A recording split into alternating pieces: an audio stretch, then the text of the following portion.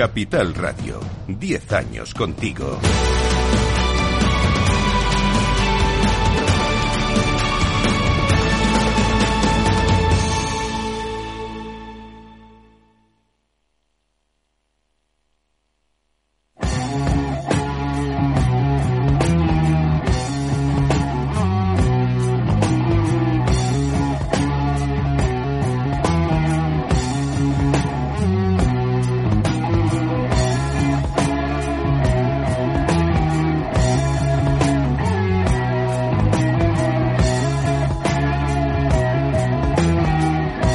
Rock and Talent, Capital Radio.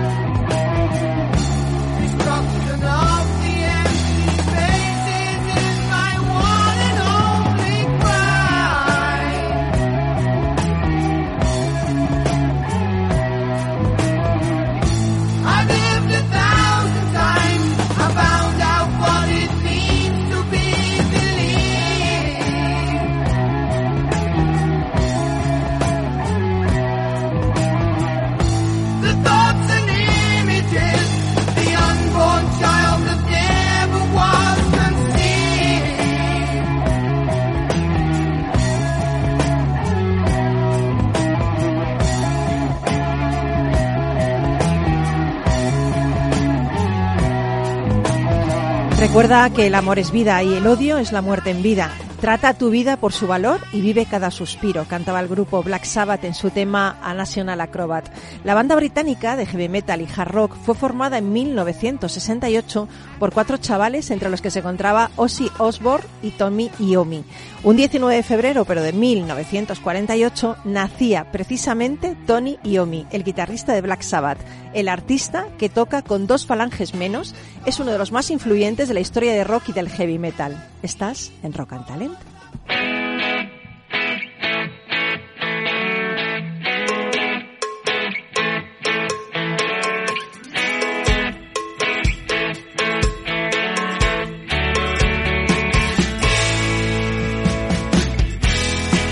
En Capital Radio, Rock and Talent, con Paloma Orozco.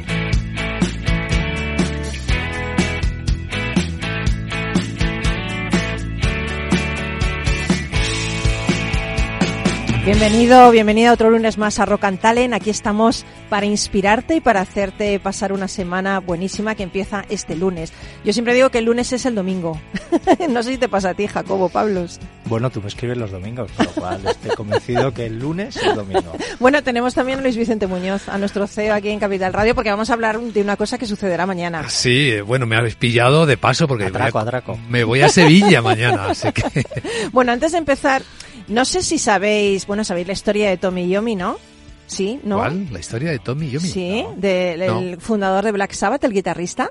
¿Qué pasó? Pues alucinante. Bueno, pues él trabajaba en una fábrica, había decidido dejar ya el tema de la fábrica para dedicarse a la música y le llamaron porque no encontraban a nadie que le sustituyera a otro compañero que tenían en la fábrica. Y bueno, estuvo haciendo ese turno y la guillotina de la fábrica le quitó 2 dedos. Ahí va. Ya había tenido una audición para ser famoso, para triunfar con su grupo y estuvo bastante deprimido, claro. Decía, ya ahora mismo, ¿qué hago yo, un guitarrista con 2 dedos menos? ¿Y qué hizo? Pues ¿qué hizo? Pues escuchar a un todoterreno, a un hombre que se llama Django Reinhardt, uno de los primeros guitarristas solistas de la historia de la música moderna, que había perdido el uso de sus 2 dedos en un incendio. El que suena, está tocando sin dedos, ¿eh? ¿Con los muñones? Qué bárbaro.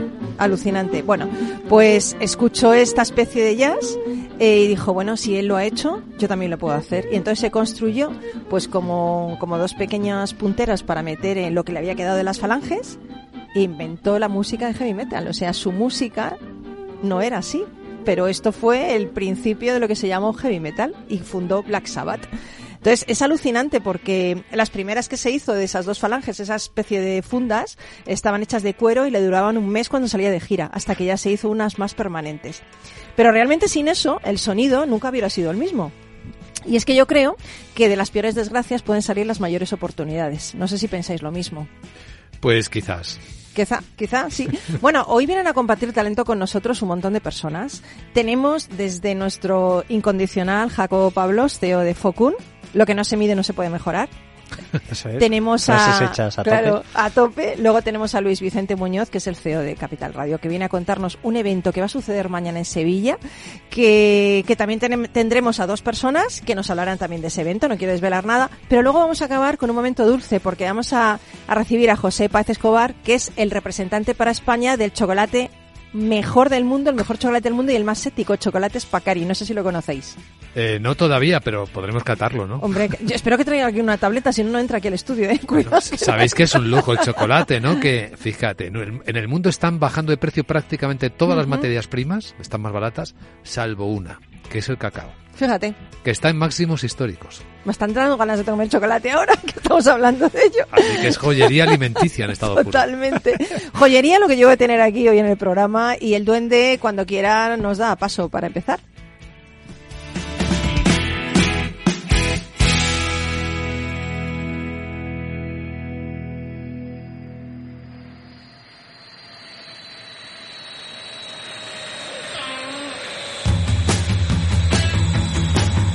Rock and Talent con Paloma Orozco.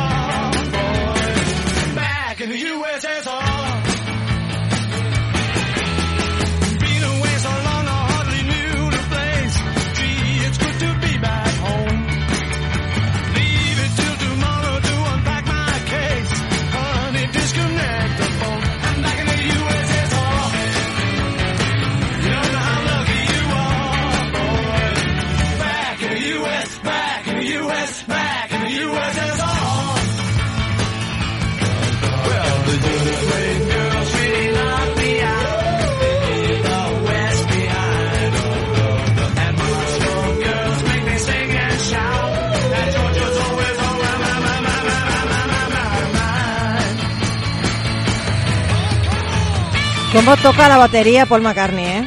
¿Quién lo diría? ¿Aquí está tocando McCartney la batería? McCartney, Paul McCartney. ¿Y Ringo qué hace? ¿Canta entonces? Ringo estará ahí haciéndose con los pies, bumba, bumba, bumba. Ese día no estaba Ringo, Ese día no estaba. Bueno, Jacobo, ¿eres de verdad Jacobo? ¿Es de verdad Luis Vicente? Sí. Porque yo con la inteligencia artificial ya no sé lo que tengo delante. Os lo digo en serio, os lo prometo, ¿eh? ¿Qué pasa con esto? Somos una realidad pasajera. Somos replicables, Jacobo, somos más no sé yo, temporales que nunca. Con esto de la IA, ¿tú crees? Tu voz lo dudo mucho. Ah, qué bonito lo que te acaba de decir. Suena muy bien, pero no me lo creo.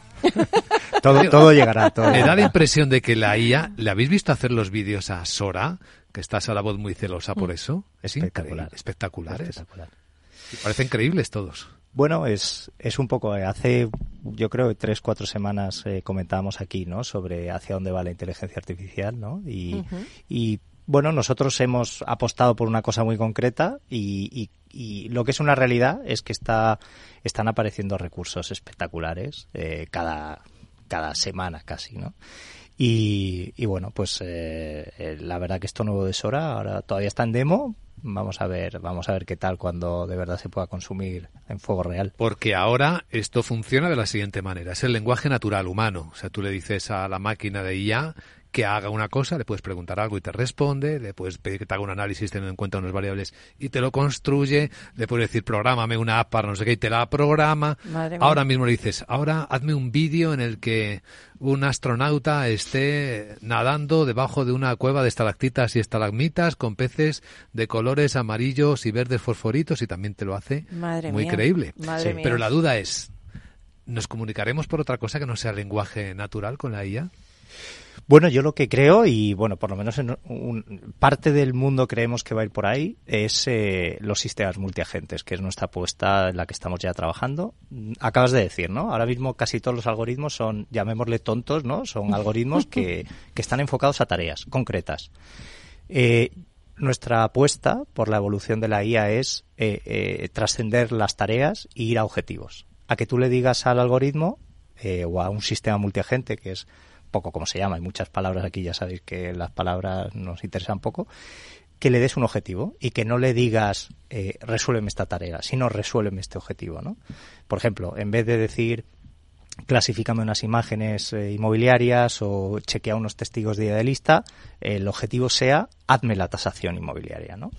Y ese sistema multiagente se va a alimentar de un conjunto de recursos, pueden ser de IA, pueden ser no IA, puede ser una API directamente, puede ser una RPA, puede ser una base de datos, y el objetivo es que ese sistema maximice ese KPI, ¿no? Yo creo que estamos... Bueno, era nuestra apuesta el 25, teniendo en cuenta todo lo que ha avanzado en el 23 este mundillo, ¿no? Pues lo hemos acelerado y estamos... pronto tendremos ya cosas en producción. Eso es maravilloso. O sea que podría ser, Jacobo, que no en muchos años, yo estoy dejando volar mi imaginación sí. Le pidamos a la IA, eres un CEO de una compañía, oye, mi objetivo es conseguir estos niveles de rentabilidad y repartir tanto a los accionistas. Llévame a tomar las decisiones que me van a conducir a que mi empresa consiga estos objetivos. Y te los va a trabajar. Yo creo que no estamos lejos de que te asista a eso. Yo creo que estamos lejos de verdad que tome esa decisión. Nosotros que estamos obviamente ahí tocando la materia prima, cada vez somos más conscientes del poder de la automatización de tareas de alguna manera un poco más banales, ¿no? Sí. O más automatizables, más repetitivas, pero cada vez nos damos cuenta de la relevancia de las decisiones expertas, ¿no? Bueno, yo tengo al otro lado del teléfono una persona que es experta en estos temas, que es Salvador Mas, es CEO y fundador de GPT Advisor, la inteligencia artificial en la gestión de carteras. Vosotros tenéis una herramienta que luego te contaré, pero es que mañana tenemos un super evento en Sevilla liderado por Luis Vicente Muñoz y me gustaría saludar a Salvador Mas y que nos contara un poquito más qué va a hacer es ahí. Nuestro ponente estrella, o sea, que mañana en Sevilla, así que Salvador. ¿Qué tal? Buenos días, Salvador. Hola. Vaya presión. Es que cuando hablamos de ella, mira, y aquí estás coincidiendo en este programa con alguien que tiene el mismo ascendente, ¿no? La misma pasión por la tecnología, que es Jacobo de Pablos, y también viene del mundo financiero, como ambos tenéis vuestros antecedentes y vuestras raíces en el mundo financiero. Porque tú, Salvador tiene una historia muy larga, ¿no? En este mundo de las finanzas y de la tecnología. De hecho, ha inventado cosas en España que ha sido un auténtico referente. De algunas te sentirás más orgulloso que de otras, ¿no, Salvador? Sí, bueno, la verdad es que tampoco tiene, si lo miras, tampoco tiene tanta relevancia, pero bueno, sí que nos ha dado para hacer un oficio, para seguir, para estar trabajando y para ganarnos la vida, que es un poco de lo que se trata. Pero sí, hombre, ya tengo una trayectoria ya larguita, ya de joven. ¿Os acordáis que estuve en la cofundación de Invertia, del portal que yo creo que es un portal financiero mítico ya, ¿no? Para los que nos acordamos de aquella época, que sigue vivo, sigue vivo y coleando. Sí. Y luego ya he hecho algunas otras iniciativas, pero más en lo que es B2B y bueno, el último trabajo que tuve fue estar de jefe de digital en Allfunds, que tuvieron que comprar una empresa anterior MIAX llamada Finametrics, y bueno, y hace pues muy poquito he salido al mundo otra vez de emprender, sobre todo viendo la oportunidad y la cantidad de cosas que se abren con la IA para el sector financiero, para lo que yo conozco, que yo creo que es mejor afrontarlos desde una startup que desde un corporate. Creo que cuando las cosas empiezan a ponerse con mucha rapidez y requieren mucha agilidad, los corporates o las empresas grandes es muy complicado, ¿no? Ahora lo vemos, por ejemplo, en los proyectos que estoy haciendo, la tecnología de un mes a otro ha avanzado un montón, o de una semana a otro, ¿no? Pero vamos a poner un mes, y a veces tener una reunión con una entidad financiera tardan un mes en organizar la reunión, y dices, bueno, mientras habéis organizado la reunión ha cambiado todo el escenario y ha cambiado todo el suelo que pisamos. Oye, Salvador, mañana en Sevilla, la Cámara de Comercio de Sevilla, en ese evento patrocinado por Caser, vas a estar hablando de la inteligencia artificial en la gestión de carteras. Qué importante esto, ¿no? ¿Cómo hemos avanzado en este tema, no? Bueno, sí. sobre todo en la gestión, la novedad de la generativa para mí no viene tanto en la gestión cuantitativa, en decir qué acción hay que comprar o cuál es la mejor cartera que hay que tener, sino en la propia comunicación de eso. Yo creo que lo que es la generativa o lo que es la tecnología hasta LLM es justamente eso, ¿no? Large Language Models, y lo que es increíble, estaba escuchando antes la radio nada más entrar y al final le dices, no, es que va a ser, claro, la inteligencia artificial va a comerse tareas repetitivas, ¿vale? Pero lo que no somos conscientes es que es de lo que es una tarea repetitiva, ¿no? Una tarea repetitiva puede ser hablar o puede ser escribir desde hace un año, porque es una tarea repetitiva. Estamos todo el rato repitiendo las mismas estructuras gramaticales, las mismas frases. Y tal, pues esa es la tarea que ahora mismo hablar, escribir, traducir, resumir, poner un texto en función del contexto del usuario, del quien lo está leyendo. Todo ese mundo es el que se ha abierto básicamente desde hace un año y poco, que es cuando salió ChatGPT y todas las barbaridades de innovación que están presentando. O sea que la definición, estoy de acuerdo que las decisiones van a seguir siendo humanas, pero el espectro de lo que es una tarea repetitiva susceptible de ser sustituida por una IA ha aumentado un montón, ¿no? Bueno, de hecho, Jacobo Pablos tiene desde foco en una herramienta para asistir a la toma de decisiones de derivados financieros, ¿no? También vosotros hay una herramienta para esto, ¿no? Bueno, es una herramienta que se compone es relativamente sencillo para alguien como Salvador, seguro, que es extracción de campos de term sheet estructurados, y luego pues lo enganchamos con la API de Bloomberg, y bueno, ya ahí lo que va detrás, ya de eso no puedo hablar mucho, pues una herramienta que hemos desarrollado para asistir a la toma de decisiones. Bueno, tanto el CTO como yo, en nuestra época antigua, pues trabajamos, pues Emilio trabajó estructurando CDOs en Morgan y yo hacía derivados también. Entonces, bueno, hemos desarrollado una herramienta enganchada con Bloomberg, que parece que es útil. Sí, tenéis un pasado común, claro, financiero, y ya se ve por dónde vais. Se ve por dónde van, sí, totalmente. Sí. Totalmente. No, y sin duda lo que dice Salvador, estoy 100% de acuerdo. O sea, lo que significa una tarea repetitiva en el año 2022, incluso inicio del 23, hoy es otra cosa, ¿no? Y de hecho, pues todo este mundo de los LLMs, ahora se está hablando, ¿no? De si tiene sentido matar moscas a cañonazo, ¿no? Al final son modelos muy grandes, como su nombre indica, y que consumen pues mucha computación, ¿no? Entonces aquí el reto es cómo conviertes toda esa o cierta potencia de ese LLM haciendo un LLM más pequeñito, ¿no? Muy enfocado a una cosa concreta, ¿no? La verdad que se está avanzando. Pero aterrizándolo, ¿en qué nos va a beneficiar a nosotros, a los usuarios, a los ciudadanos, a los inversores, lo que estáis haciendo, Salvador? Bueno, yo creo que el usuario de las aplicaciones que yo estoy montando es más el asesor que el cliente final por ahora. Es decir, porque al final sí que partimos en realidad partimos del supuesto de que lo que va a hacer es que sea mejor el asesor y sea mejor el asesoramiento, y luego sí que podrás recibir asesoramiento directo pero es decir, sin un asesor personal, pero yo creo que todo curiosamente pasa, el gran beneficiario de esto por ahora es el que necesita el asistente. Esto es como la carrera espacial, ¿no? Que primero ensayas el papel de aluminio en el espacio y luego ya lo tenemos todos en casa para proteger alimentos, algo así. Sí, ya veremos a ver cómo evoluciona. Es posible que sigas queriendo tener a un asesor personal, aunque la inteligencia artificial te dé tenga todos los algoritmos necesarios para asesorarte. Es posible que quieras yo sospecho que la gente va a querer tener asesor personal, sobre todo una generación, ¿no? Hay una generación que no va a cortar eso. Incluso yo los más jóvenes también dudo que no vayan a tomar decisiones sin la ayuda de una persona. No lo sé, cada vez menos, yo creo, estamos tomando decisiones sin la ayuda de una persona. No lo sé, Depende, pero para las finanzas hay cierta empatía humana, sí, hay un tema ahí muy behavioral, ¿no? Que es un tema, es el otro tema que se cruza con las finanzas, que es el tema del conductivismo, o sea, hay un tema que necesitamos una cierta empatía humana para tomar decisiones incluso aunque sea solo para echarle la culpa a alguien si las cosas no van bien, ¿no? Que es posible que si le echas la culpa al robot le va a dar igual al robot, y entonces eso no.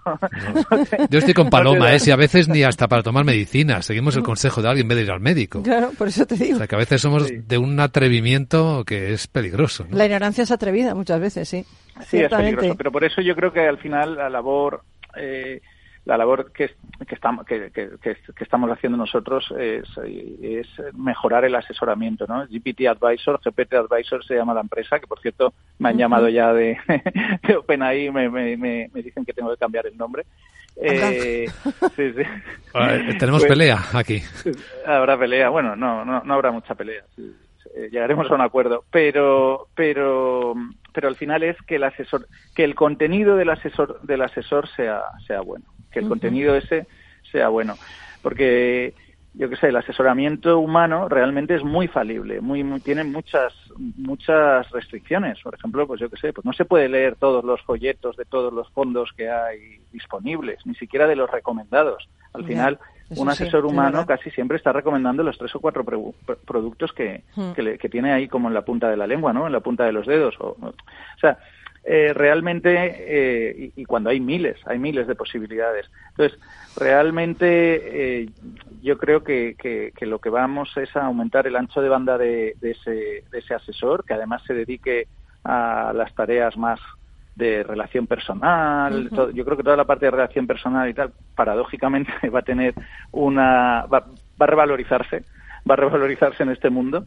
y el saber eso, y lo que tendrán es cada vez unas herramientas mejores y unas herramientas que prácticamente se lo van a dar todo hecho. Oye, Salvador, pues nada, mil gracias por atender a nuestra llamada. Mañana mucho éxito en Sevilla, en esa jornada que compartirás con Luis Vicente Muñoz y con más personajes. Y nada, te deseamos mucho éxito hasta cuando tú quieras. Muy bien, pues muchas gracias. Gracias a vosotros. Un abrazo fuerte, un abrazo. Salvador. Bueno, luego, nos vemos mañana. Ha dicho personajes, bueno, es que personajes enormes. No, te iba a preguntar ahora, cuéntame. Pues vamos a abrir es el Caser Investment Summit en Sevilla, en la Cámara de Comercio. Se pueden apuntar todavía algunas personas que estén interesadas en eventos@capitalradio.es, pero vamos a empezar la jornada con Manuel Alejandro Cardenete, que por cierto, al día siguiente, pasado mañana, se incorpora a un alto organismo de la administración. Madre mía. Lo acaban de nombrar y va a ser su último evento como personalidad privada. Él es catedrático de Economía de la Universidad Loyola de Andalucía y le vamos a pedir que se moje sobre la situación actual de la economía, sobre cuándo cree que bajaremos de la inflación que tenemos, cuándo empezarán a bajar los tipos de interés. O sea, nos va a compartir un poco su visión. Y luego va a estar alguien que creo que viene ya de camino, que es el director general de Caser Asesores Financieros, Asier Uribe Echevarría, que, por cierto, comparte con Jacobo de Pablos y con Salvador Mas esa afición mixta, voy a llamaros frikis si me dejáis, del mundo financiero y el mundo tecnológico al mismo tiempo. Pues nada, esperamos después de la publi conoceremos a Asier y seguiremos hablando de esto. No te vayas, paramos un minuto.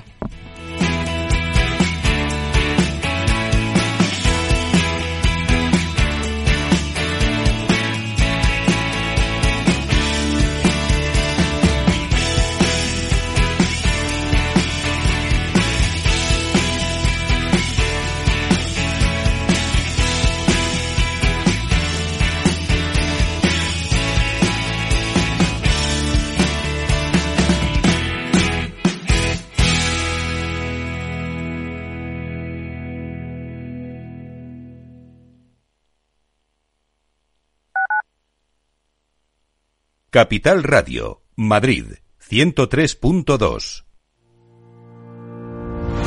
Los miércoles a la 1:00 p.m. en Capital Radio, Gestión del Talento. El escaparate de la formación para el empleo. Expertos formadores, agentes sociales y representantes de la administración se dan cita en este espacio para impulsar el valor de la formación y el talento. Un espacio de Fundae, la Fundación Estatal de Formación para el Empleo, dirigido por José Joaquín Flechoso.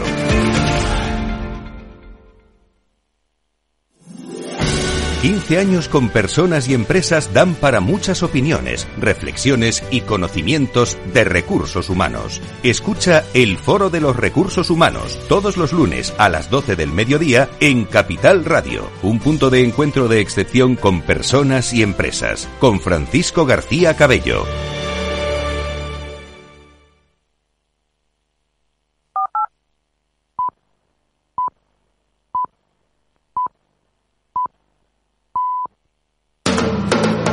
Capital Radio. 10 años contigo.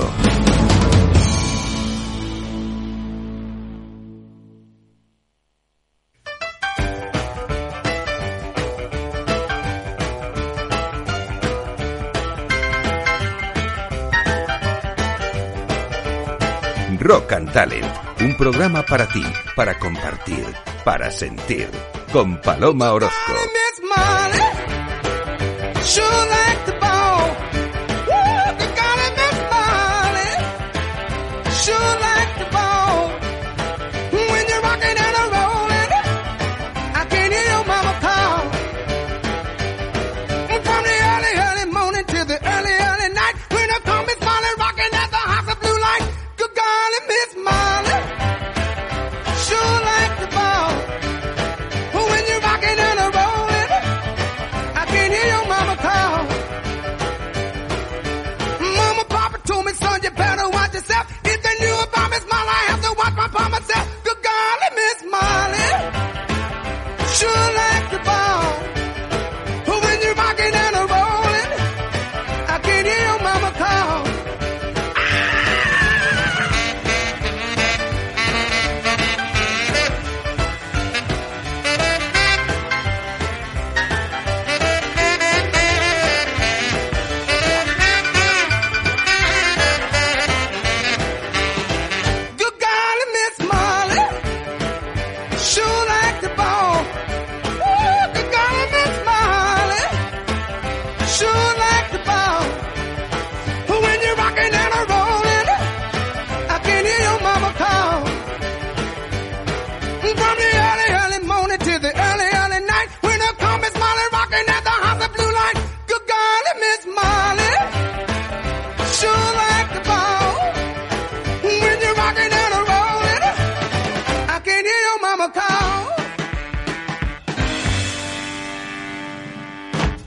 Duende, qué bonito, hemos estado aquí bailando en la publicidad, ¿eh?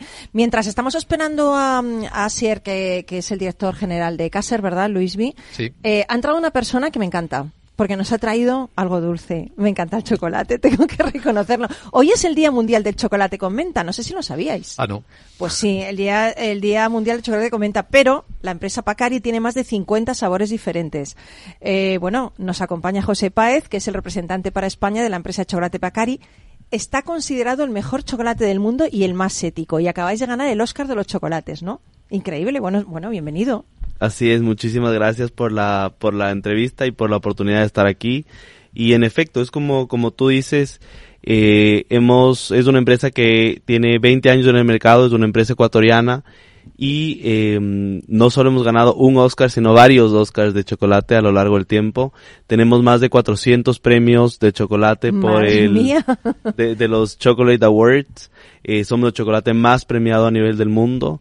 Y además de eso, somos el chocolate más ético del mundo. Uh-huh. Esto calificado, no dicho por nosotros, sino dicho por Ethical Consumer, que es una revista del Reino Unido. Oye, tú me enseñaste hace poco unas tablas donde explicaban, había unos ítems, ¿no? Dependiendo de si el chocolate era ético, de si la empresa comercializaba de una manera, de otra, y sacabais todo fenomenal. Pero yo he visto marcas reconocidas que no sacaban nada. O sea, ¿esto cómo puede ser? No, la gente no sabe cómo es esto del chocolate.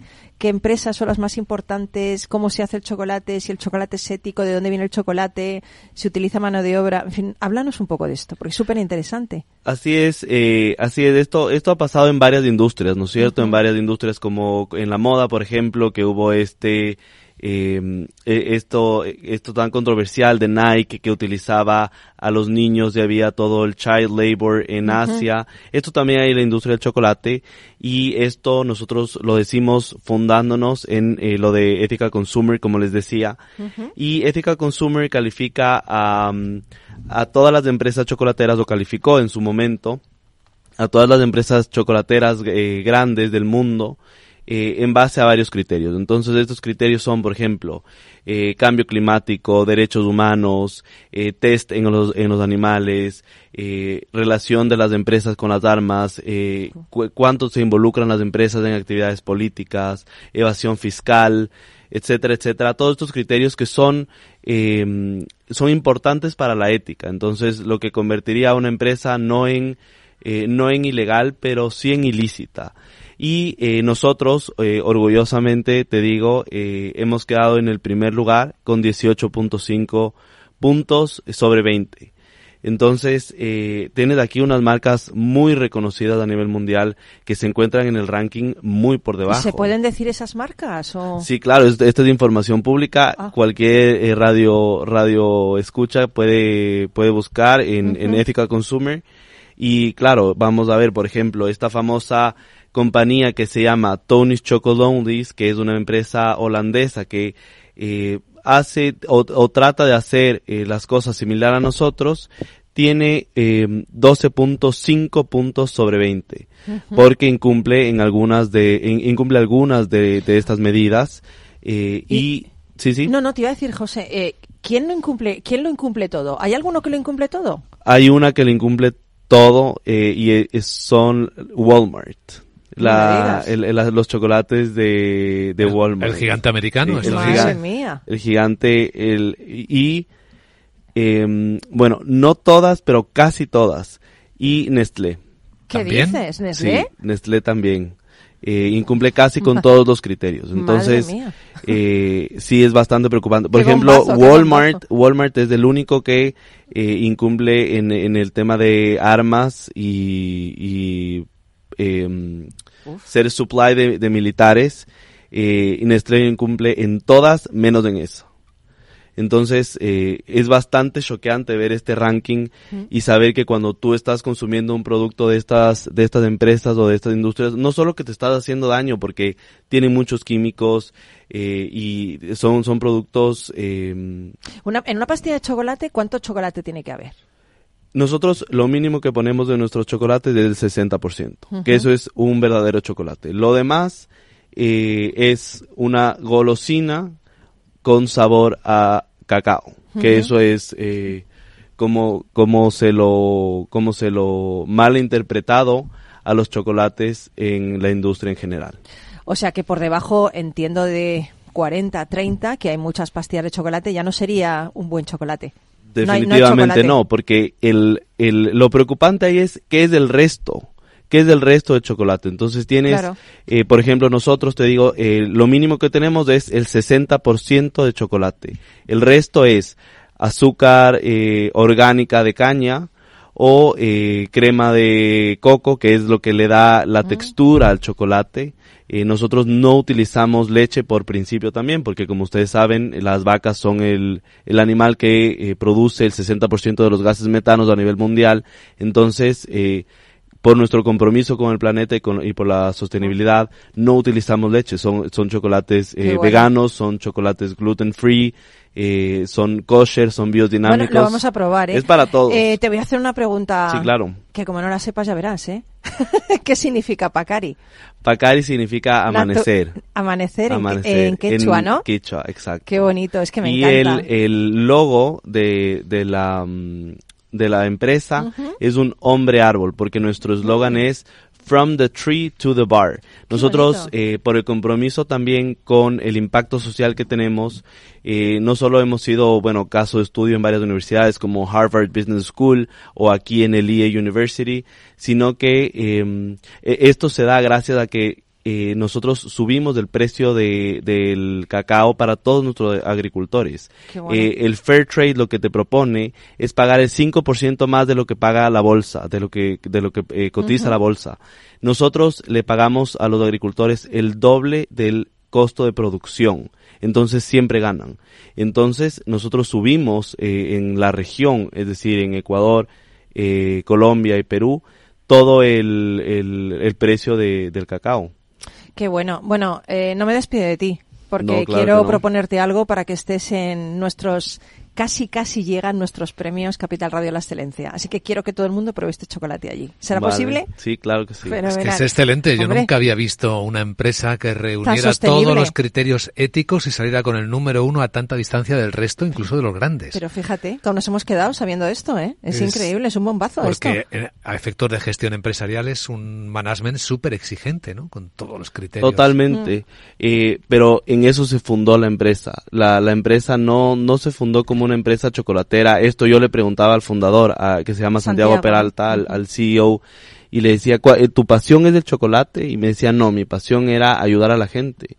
Mi pasión no fue el chocolate. Y como Ecuador es un país cacaotero, me dijo, esa era la manera de ayudar a la mayor cantidad de personas, haciendo el mejor chocolate con el mejor cacao del mundo, que es el ecuatoriano. Que un fun fact aquí es que el primer uso humano del cacao se pensaba que era en México hace 2000 años y se hicieron unas nuevas pruebas con carbono 14 y se encontró que fue en Ecuador hace 5500 años. Toma ya. Esto recién, así que en realidad ese chocolate es el mejor chocolate del mundo, no dicho por nosotros, sino por los premios y además no solo por su sabor, sino por todo lo que la empresa... Bueno, abre ya la tableta, Luis Vicente, abre ya la tableta, que no me aguanto. Qué historia más bonita. Que no me aguanto, abre la tableta ya, por favor. Bueno, oye, mil gracias por estar con nosotros, José Páez Escobar, representante para España de la empresa de chocolate Pacari, el mejor chocolate del mundo, pero sobre todo, y más importante, el más ético. Enhorabuena, ¿eh? Enhorabuena por esos casi 400 premios que avalan vuestra trayectoria y la buena gestión que estáis haciendo con la empresa. Muchísimas gracias. Y nada, seguimos adelante y enseguida conoceremos a esta persona que llevamos esperando y ya por fin ha llegado, Asier. Asier Uribe Echevarría, enseguida le conocemos.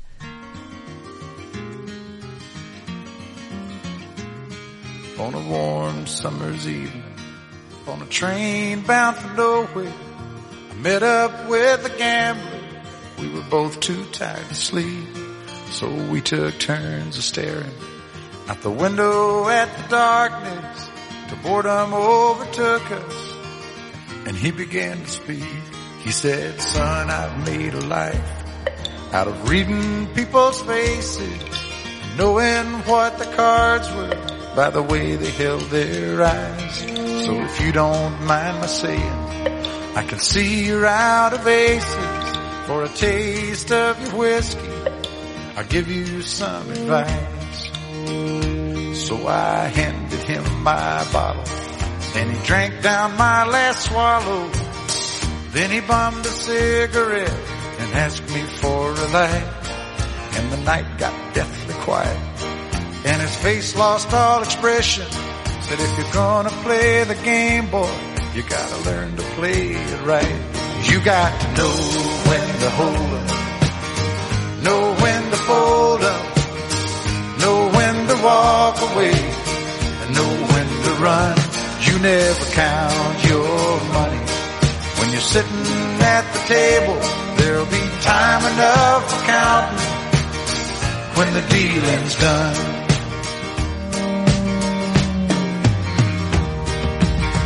Every gambler knows that the secret to surviving is knowing what to throw away, knowing what to keep. 'Cause every hand's a winner and every hand's a loser, and the best that you can hope for is to die in your sleep. And when he finished speaking, he turned back toward the window, crushed out his cigarette, faded off to sleep. And somewhere in the darkness, the gambler, he broke even. But in his final words, I found an ace that I could keep. You got to know when to hold 'em, know when to fold 'em, know when to walk away, and know when to run. You never count your money when you're sitting at the table. There'll be time enough for counting when the dealing's done. You got to know when to hold 'em, know when to fold 'em, know when to walk away, and know when to run. You never count your money. When you're sitting at the table, there'll be time enough for counting when the dealing's done. Rock and Talent con Paloma Orozco. Qué bonita canción para recibirte. Asier Uribe Echevarría. Ahora sí lo he dicho bien. Sí, perfecto. Muchas gracias. Bueno, director de Caser, asesores financieros. Sí. Hemos estado hablando de una jornada que tenéis mañana interesantísima. Hemos estado hablando con Salvador Mas, pero le dije a Luismi que se quedara porque quería que tú nos contaras de primera mano qué va a suceder mañana en Sevilla, en la Cámara de Comercio. Creo que va a ser genial. A las 5 de la tarde, hora taurina. Sí. Hola, Asier. Hora taurina. ¿Vais a torear en Sevilla o cómo? Bueno, vamos a torear con los salón, en el salón de la Cámara de Comercio. Torear datos, torear expectativas, es decir, cosas hay que torear, ¿eh? Qué bonito. Tenemos un bonito desafío de futuro, para ayudar a invertir mejor, que es lo que compartimos, ¿no? Como pasión. Sí, efectivamente. La sesión va a ser muy interesante porque yo creo que va a ayudar a los banqueros y a los agentes financieros, a los que está dirigida la jornada de mañana, a ver desde una perspectiva global la situación macroeconómica y les ayudará a tomar mejores decisiones, porque evidentemente abre Luis Vicente, que es siempre muy muy interesante escucharle. Se va a hablar de macro, se va a hablar de inteligencia artificial, se va a hablar de posicionamiento ante los mercados. Uh-huh. Por tanto, yo creo que de esta jornada deberían sacar, digamos, una perspectiva, insisto, 360 para poder hablar luego con los clientes y poder dar mejor asesoramiento y dar mejores propuestas de inversión. Oye, yo creo que los inversores tienen que pensar en vosotros, en Caser, ¿no? Pero ¿qué les aportáis? Yo es que tengo que contarte esto porque te tengo delante, eres el super jefe. ¿Qué aporta Caser a los inversores? No, a ver, nosotros somos una agencia de valores dedicada, diseñada y construida para dar servicio a los agentes financieros. Nosotros, uh-huh.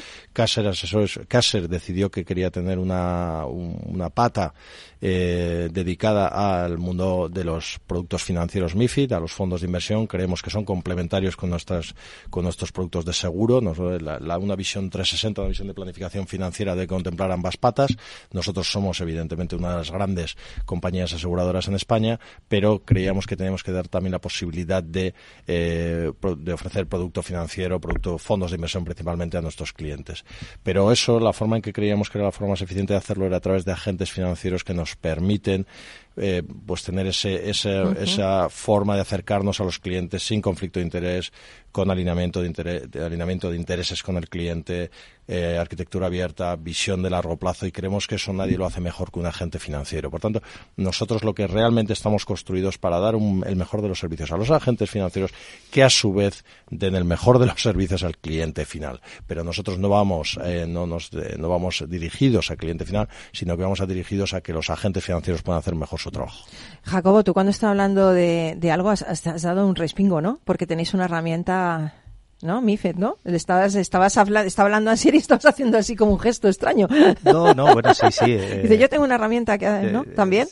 Bueno, tenéis cosas en común, ¿eh? Sí, sin duda, y de formación personal y quizá profesional. Sí, hace tiempo que desarrollamos una herramienta. Bueno, todos nos acordamos de todo lo que pasó con las preferentes y al final el poder controlar todo lo que es el cumplimiento normativo y es fundamental, ¿no? Bueno, pues hace ya tiempo, allá por 2020, desarrollamos una herramienta que ya algún banco importante español lo tiene en producción para poder determinar el riesgo en esta comercialización de productos de inversión, y es una herramienta pues que lo primero que hace es transcribir el 100% de las llamadas, porque normalmente el equipo de cumplimiento normativo solo escucha un porcentaje muy limitado y hacen catas aleatorias en función del tipo de oficinas. Bueno, tienen distintos criterios de negocio. Nuestra herramienta analiza el 100% de las llamadas, porque eso es fundamental, transcribe a texto y analizamos todos esos textos con el objetivo de identificar riesgo MiFID y lo ponemos, dependiendo un poco del output porque hay distintas usabilidades, pero la más común es ponerlo en un scoring de más riesgo a menos riesgo MiFID, para manteniendo los mismos criterios un poco de negocio de la entidad, pues que esas catas sean catas guiadas, ¿no? Y que esas escuchas de esas llamadas MiFID se hagan de una manera más ordenada, ¿no? Bueno, eso ya lo teníamos y ahora estamos haciendo una cosa de record keeping, que es esto es un flujo mucho más complejo y ahora viene MiFID 3, ¿no? Y hay que tratar de cumplir MiFID 2. Claro. Es todo el flujo del record keeping y la verdad que interesante. Eso es mucha información y también controlar los riesgos, ¿no? Internos. Sobre todo es eso, garantizar al que está consumiendo, ¿no? Ese producto de inversión que la entidad financiera tiene un alto criterio, ¿no? La clásica, ¿no? De, ya te pasas por aquí y me firmas, ¿no? El contrato o déjame tus claves y te hago yo, ¿no? Es sorprendentemente común dentro de que es un porcentaje pequeño, ¿no? Yo quería comentar una cosa porque ayer he dicho el tema de los asesores financieros, me parece súper interesante y creo que vuestra compañía quiere crecer en asesores a través de los asesores financieros, ¿no? Pero ¿qué tipo de perfil buscáis en estas personas? Bueno, los agentes financieros en España llevamos años creciendo en agentes financieros, digo, el mercado español como un mercado en el que la figura del agente financiero cada vez está más en valor por su independencia, insisto, por su expertise, por su alineamiento con los intereses del cliente.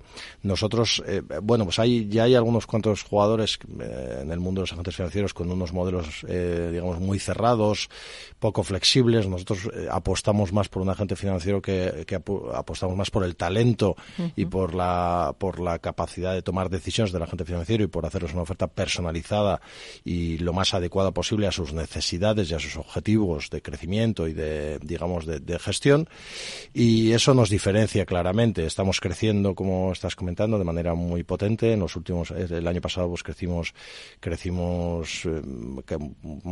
en un 20% en agentes financieros. Este año ya hemos lanzado el año, ya en el primer mes de enero hemos crecido en 4 agentes financieros solo en el mes de enero, y queremos mantener ese ritmo de crecimiento. ¿Y quiénes se acercan a nosotros o a quiénes nos acercamos nosotros? ¿Con quién encajamos? Con agentes que quieran esa flexibilidad y esa personalización y no quieran entrar en una máquina simplemente de obedecer órdenes o de obedecer instrucciones, que creemos que no es un modelo adecuado para gestionar agentes financieros. Hay una cosa cultural, Asier, tú que conoces bien Estados Unidos, que siempre me ha llamado la atención. En Estados Unidos, aquí podrían ser el equivalente de la gente tiene nutricionistas de cabecera.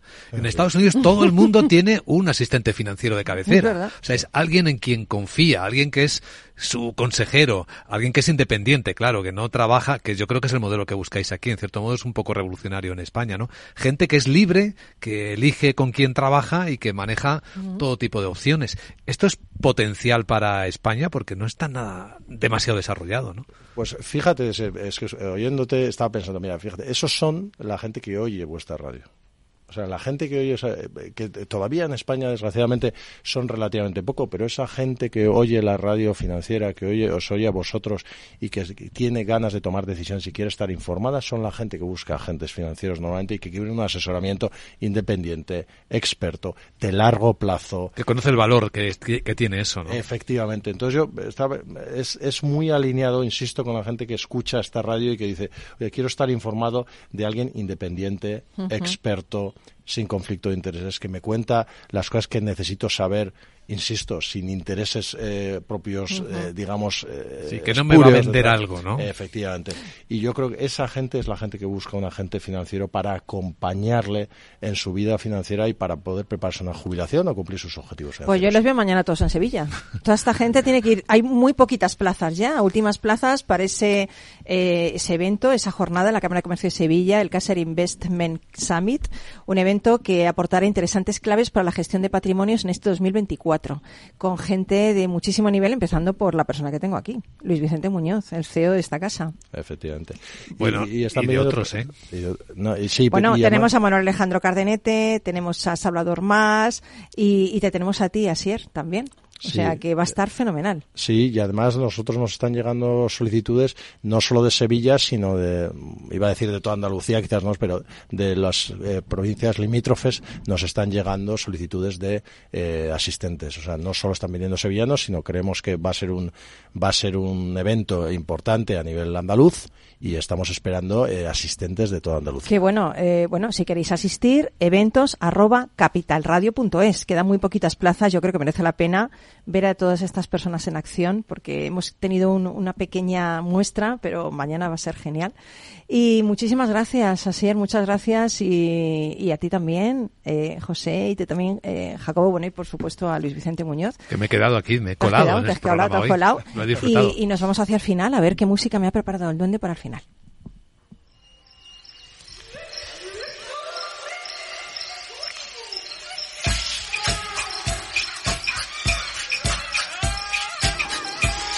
Bueno, pues el pueblo Bambara constituye la etnia predominante en Mali, en África.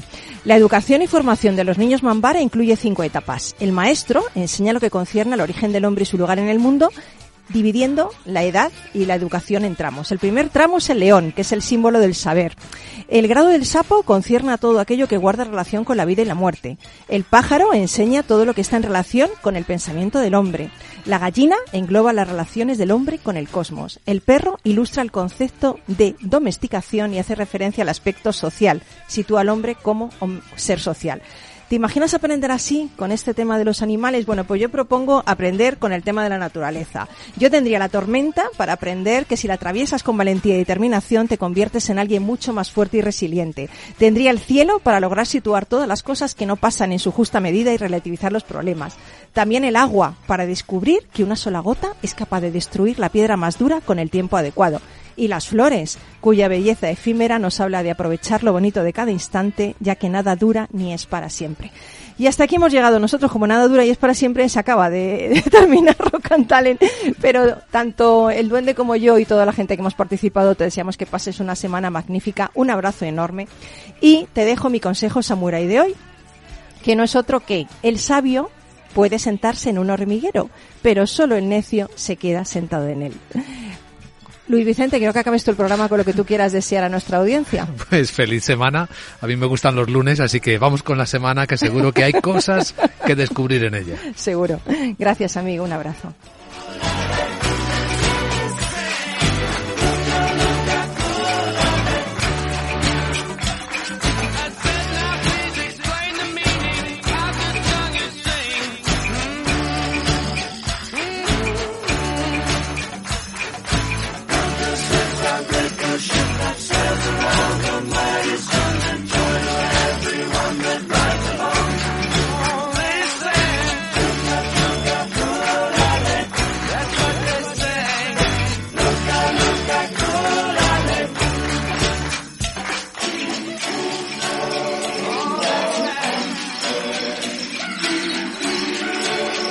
Rock and Talent, un programa para ti, para compartir, para sentir, con Paloma Orozco.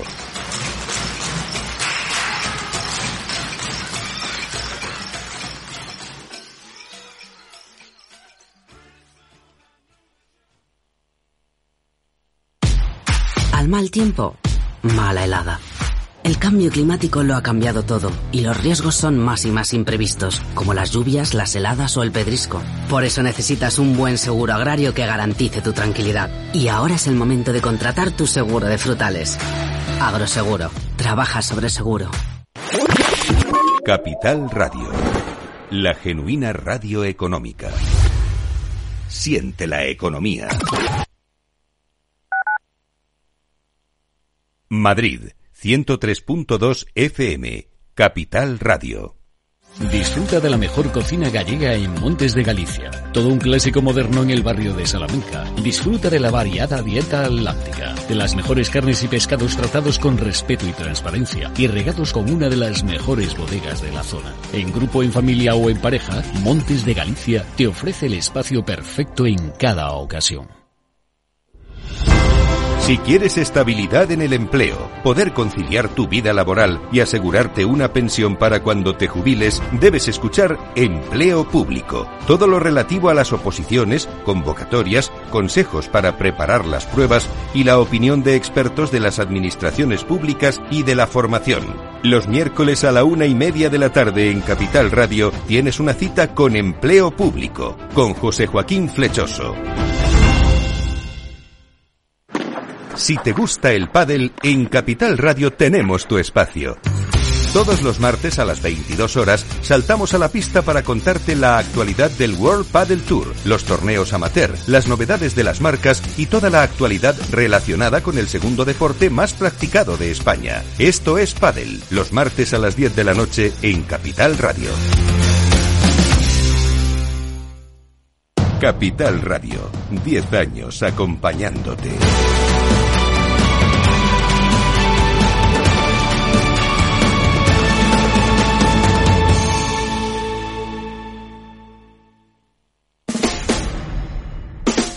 Escucha cada día entre las 8 y las 8:30 de la noche El Balance de los Deportes con Paco Lloret. La emoción del fútbol y la pasión del deporte en El Balance. Capital Radio.